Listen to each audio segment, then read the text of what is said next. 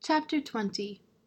But it happened that after walking for a long time through sand and rocks and snow, the little prince at last came upon a road, and all roads lead to the abodes of men. "Good morning," he said. He was standing before a garden all abloom with roses. "Good morning," said the roses. The little prince gazed at them. They all looked like his flower. "Who are you?" he demanded, thunderstruck. "We are roses," the roses said.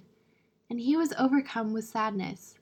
His flower had told him that she was the only one of her kind in all the universe, and here were 5,000 of them, all alike, in one single garden.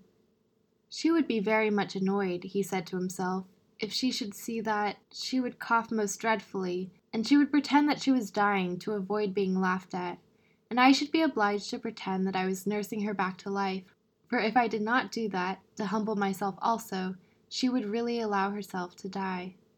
Then he went on with his reflections.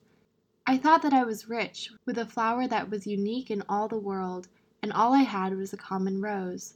A common rose and 3 volcanoes that came up to my knees, and one of them perhaps extinct forever. That doesn't make me a very great prince. And he lay down in the grass and cried.